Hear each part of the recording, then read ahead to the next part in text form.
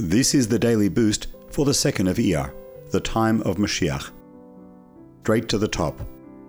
The second day of Iyar is the birthday of the 4th Lubavitcher Rebbe, known as the Maharash.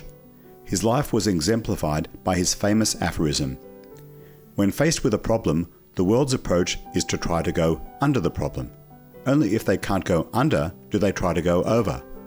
I say, in the first place, we must go straight over the top. When studying about Mashiach, one might feel that it is a remote concept.